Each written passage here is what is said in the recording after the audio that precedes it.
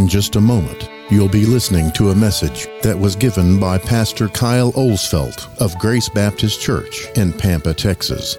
We encourage you to give attention to the message and to follow along in your Bible.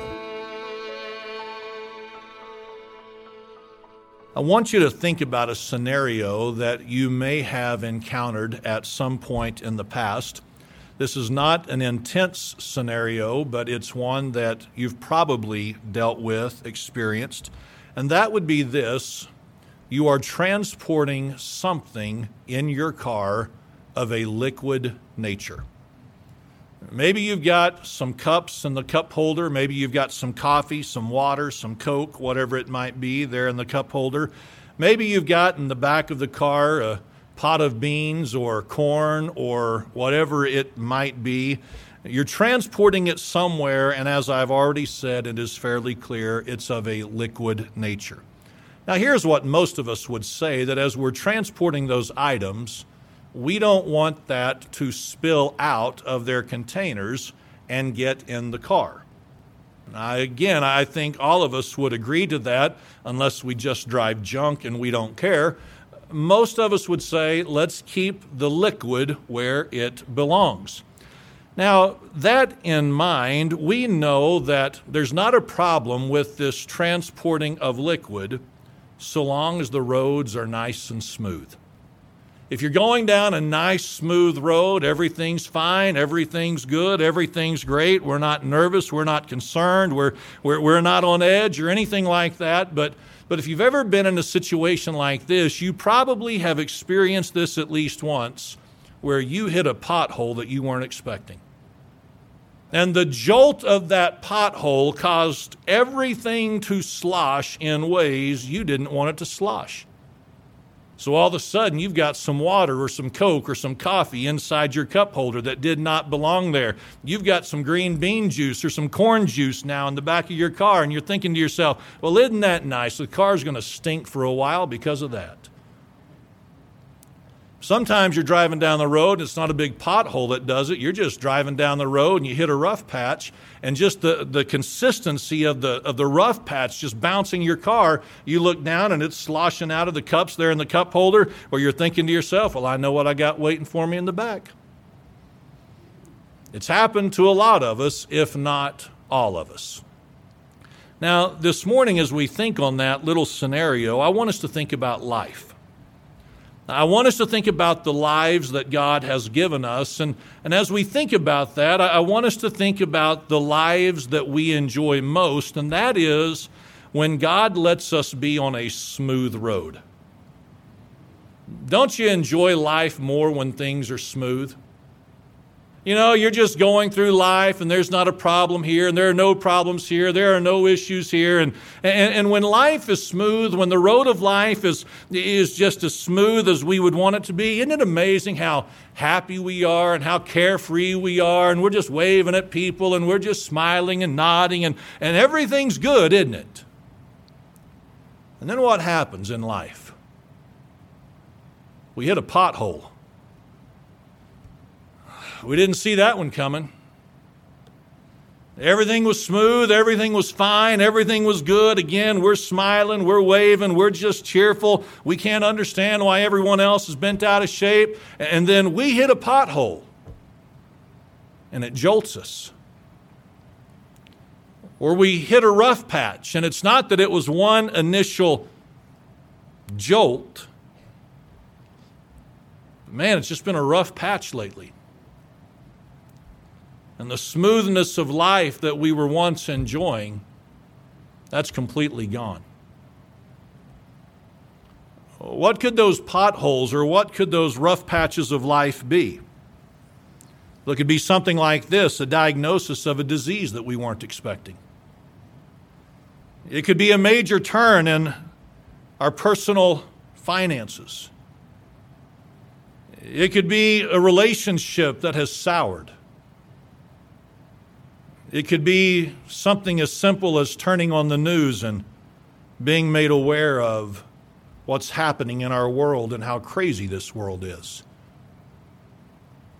There are a lot of different things that disrupt the smoothness of our lives. And when that happens, a lot of different things can slosh out of our lives, so to speak. Have you ever noticed that? Things are smooth, things are good. I don't want to labor this, but again, you're happy, you're cheerful, you're smiling, you're waving, you're upbeat, you're positive.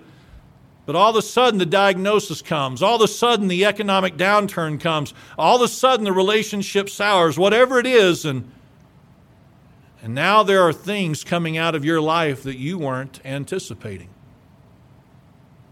Now again, a lot of different things can come out of our lives in those moments. But there's something that seems to come out of my life more than I care to admit. And maybe some of you can identify with this, but when the potholes or the rough patches come, it seems like fear spills out when I wasn't expecting it to. Fear. As you think on that, you may say, well, I know what fear is, so I don't need a definition of it. But someone may say, I think I do, but why don't you go ahead and help me? So I'll do that. I'll go ahead and help us. Fear is defined as an emotion of distress that is aroused by danger, either real or imagined. So I'll break this down in very simple terms, in terms that all of us will be able to understand. Fear is when you and I experience distress because of a danger that is either real or imagined. We sense some kind of danger. It may be real, it may just be made up in our minds, but nonetheless, we are now fearful. We are now afraid. Just answer this question very quickly. Have you been going through life, everything was fine, everything was good, and then something disrupted the smoothness of your life, and you found yourself wrestling with fear? It happens to a lot of us, if not all of us. Now, this morning, I want us to know that the point of this message is not to explain to us how to never be fearful again. And here's why I have no desire to try to preach that kind of message, because what I have found in my own life is this: no matter how much I tell myself to not be afraid, I still get afraid. No matter how much I tell myself to not experience distress, I still feel myself feeling distressed. Sometimes it's real, sometimes it's imagined. But because of this world that we live in, and because of my fallen nature and because of your fallen nature, I think it's safe to say this is something we'll wrestle with until we breathe our last breath. But there are some things from Scripture that we can be aware of and be reminded of and be helped by if we'll make the effort to apply this to our lives. So I want us to begin this morning by looking in the book of Genesis. In the book of Genesis, we're going to eventually make our way to the 3rd chapter. But I want to remind us of a couple of things that most of us know, but again, you may or may not be aware of this. But God, some several thousand years ago, that can be debated, not millions or billions, but several thousands of years ago, God created this earth, He created this world with the spoken word.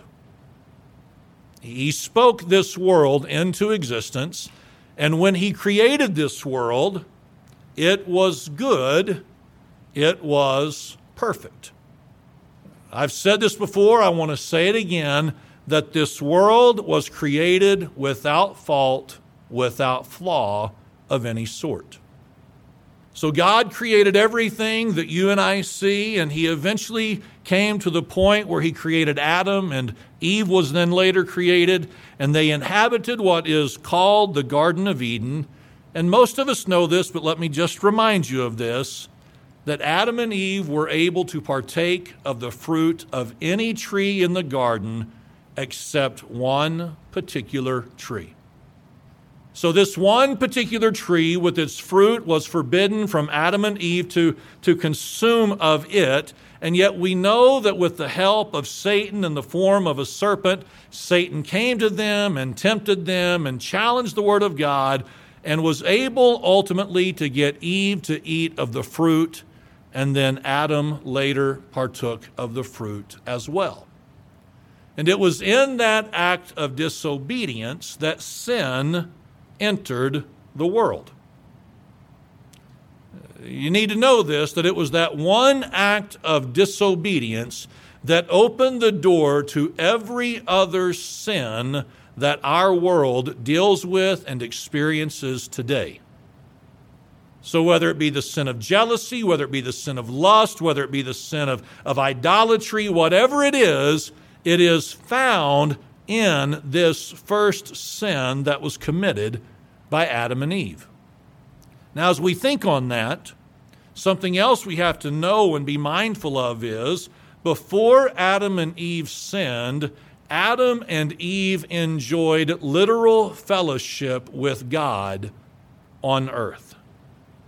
They enjoyed a literal, physical means of fellowship with God on this earth.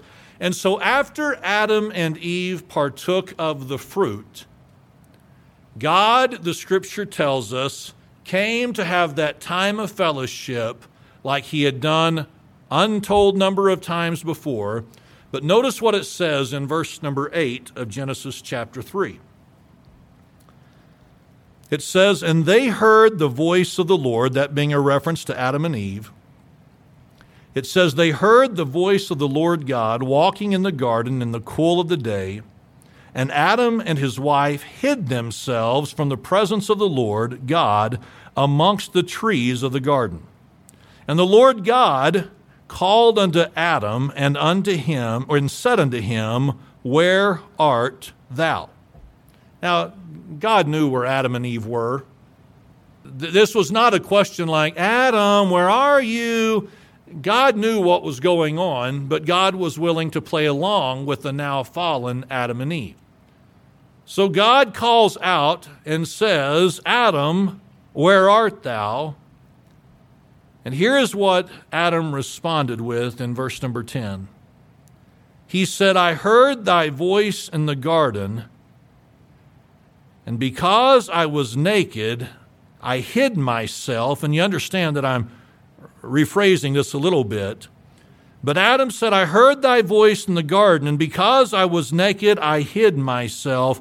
And what else did Adam say was true of him in verse number 10? He said, "I was afraid." Let's listen to this.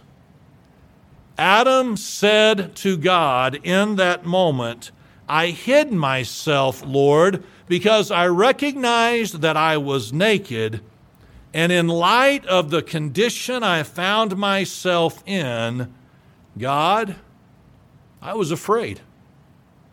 I was fearful. I was dealing with this sense of distress.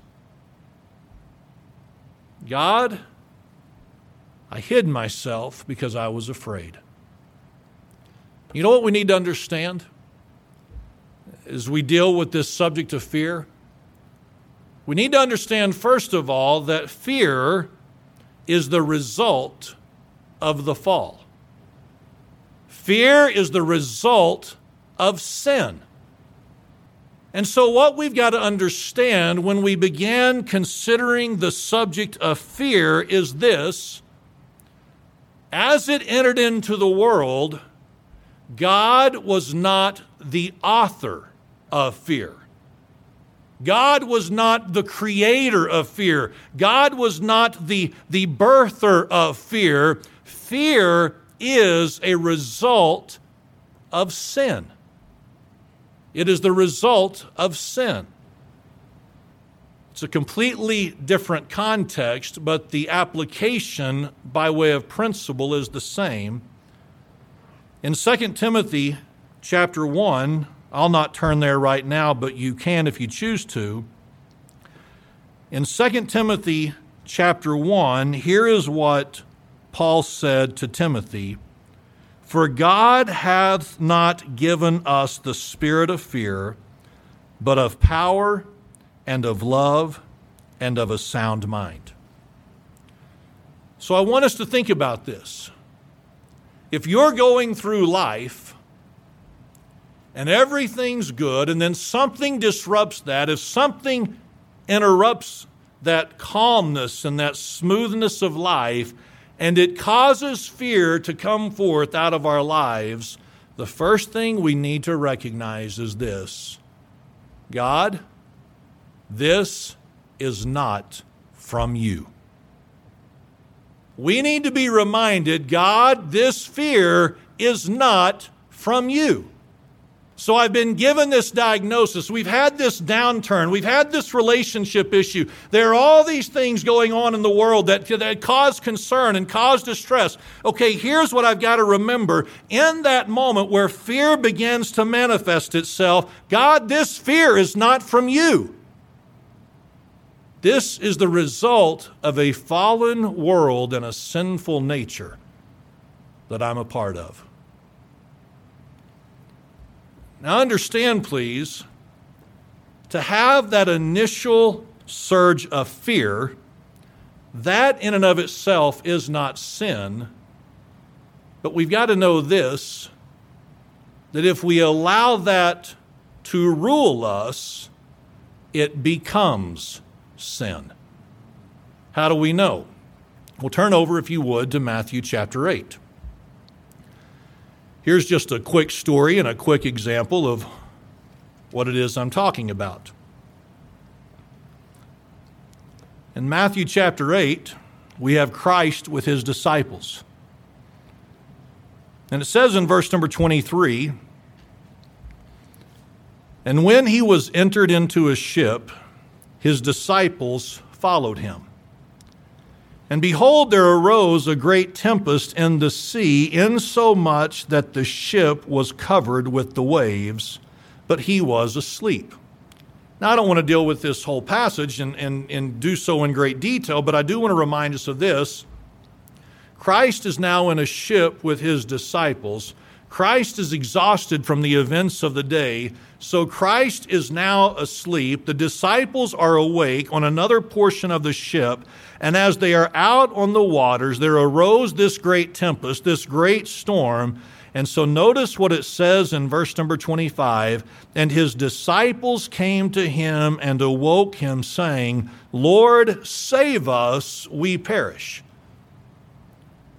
And so in verse number 26, Christ gives this response. He saith unto them, Why are ye so fearful? Then he arose and rebuked the winds and the sea, and there was a great calm. Now I want us to see what Christ did. He identified their fear. Are you following this? He identified their fear that came as a result from the winds changing and the atmosphere changing, which brought about the storm. He identified their fear, but beyond that, this is what he said to them, Why are ye fearful, O ye of little faith? They were on board the ship with the master of the wind. And they found themselves fearful, which in and of itself was not sinful. But what happened was, the longer the storm raged, the longer the winds blew, the more fearful they became, and the less faithful they became. To which the Lord said, Why are ye fearful, O ye of little faith? Now, someone may say, how can you equate that to being sin? Well, I want us to be reminded of this. We read this in Hebrews chapter 11, verse number 6, that without faith it is impossible to please him. It is impossible for you and I to live a life that is pleasing to God without faith in God. So when Christ said to the disciples, "Where is your faith?" or "Why are ye fearful, O ye of little faith?" they were not pleasing him in that moment. So again, to try to summarize this to this point, when something happens in our life and it causes us to have this fear, that is not an immediate sin, but when we allow that to begin to grow and to mature in our minds, we've lost our faith in God, which is then sin. So when fear comes, let's remember, this is not of God, and I can't continue living with this fearful mindset and be right with Him. It's impossible to live in fear, which is a lack of faith, and be right with God. So if you've ever found yourself in that situation, what do we need to do? Well, again, let's look in the Scripture and see an example that's set before us. Turn to Psalm chapter 56. In Psalm chapter 56, we have the words of David recorded. And something that many of you are familiar with is recorded in verse number 3. He said this, "What time I am afraid, I will trust in thee." What time I am afraid, I will trust in thee. What does it mean to trust? It means to put your confidence in something. And so David was saying, God, whenever I find myself in a situation where I'm afraid, where my emotion of distress has been aroused because of a perceived danger or a real danger, here's what I'm going to do, God. I am going to make the choice to place all of my trust and all of my confidence in you. I want to remind us of this truth this morning, that when fear overtakes us for whatever reason, we have the choice of where we will let our minds go. When situations arise in our lives and fear begins to overtake us, we have the ability to choose where we will let our minds go. I can either choose to dwell on the diagnosis and let the fears overtake me. I can choose to let my mind dwell on the financial disruption and let fear overtake me. I can let my mind go to that relationship or world events and let the fear overtake me. Or I can choose to place all of my trust and all of my confidence in Him. That is my choice. And that is your choice. Someone says, I just can't help it. I'm just geared this way. No, that's an excuse. I'm just kind of that emotional being that it's just fearful and I let myself worry and I let myself deal with anxiety. No, that is an excuse for not getting your thoughts under control. What time I am afraid, David said, I will trust in thee. So when something happens and fear begins to overtake us, I need to be reminded, God, this fear is not from you. And Lord, if I continue to let this fear be present in my life, there's no way that I'm living a life of faith, which means it's impossible for me to please you then. So Lord, what I'm going to do is I am going to make the choice to trust you in this situation. When we do that, there's another wonderful principle conveyed in the Scripture. Some of you know this, but turn, if you would, if you want, to Isaiah 26. Isaiah was a man of God, a prophet of God, speaking to the people of God. And this is what Isaiah said. In verse number 3, thou wilt keep him in perfect peace, whose mind is stayed on thee, because he trusteth in thee. Isn't that a wonderful promise that Isaiah gave to the people of God? Isaiah reminded them of this. Believers, if you will place all your trust and confidence in the Lord, and if you will keep your mind stayed on the Lord, rather than the circumstances, rather than the potholes, rather than the rough patches, if you will keep your mind on the Lord and trust in Him, here is what God will do for you. He will keep you in perfect peace. You know why we lose peace? Because we don't keep our mind stayed upon the Lord. Because we have not trusted in Him. This morning, I don't know where you're at on the road of life. On the road of life, you may be on a patch that is so smooth right now, you just almost can't remember the hard times you've had in the past. But some of you may be in a spot right now where you're saying something like this: I've been on such a rough patch lately, I forgot what a smooth road felt like. It just seems like it's one thing after another, after another, after another, after another. And maybe you'd have to admit this morning that you've wrestled with some fear lately. You've been wrestling with some anxiety. You've been wrestling with some distress. You've let your emotions just kind of be all over the place. If so, let me remind you that fear is not from the Lord. You cannot continue living in fear and be right with Him. So today you need to make the choice to trust in Him. And if you'll do that, He'll give you peace once more that cannot be explained from a human perspective.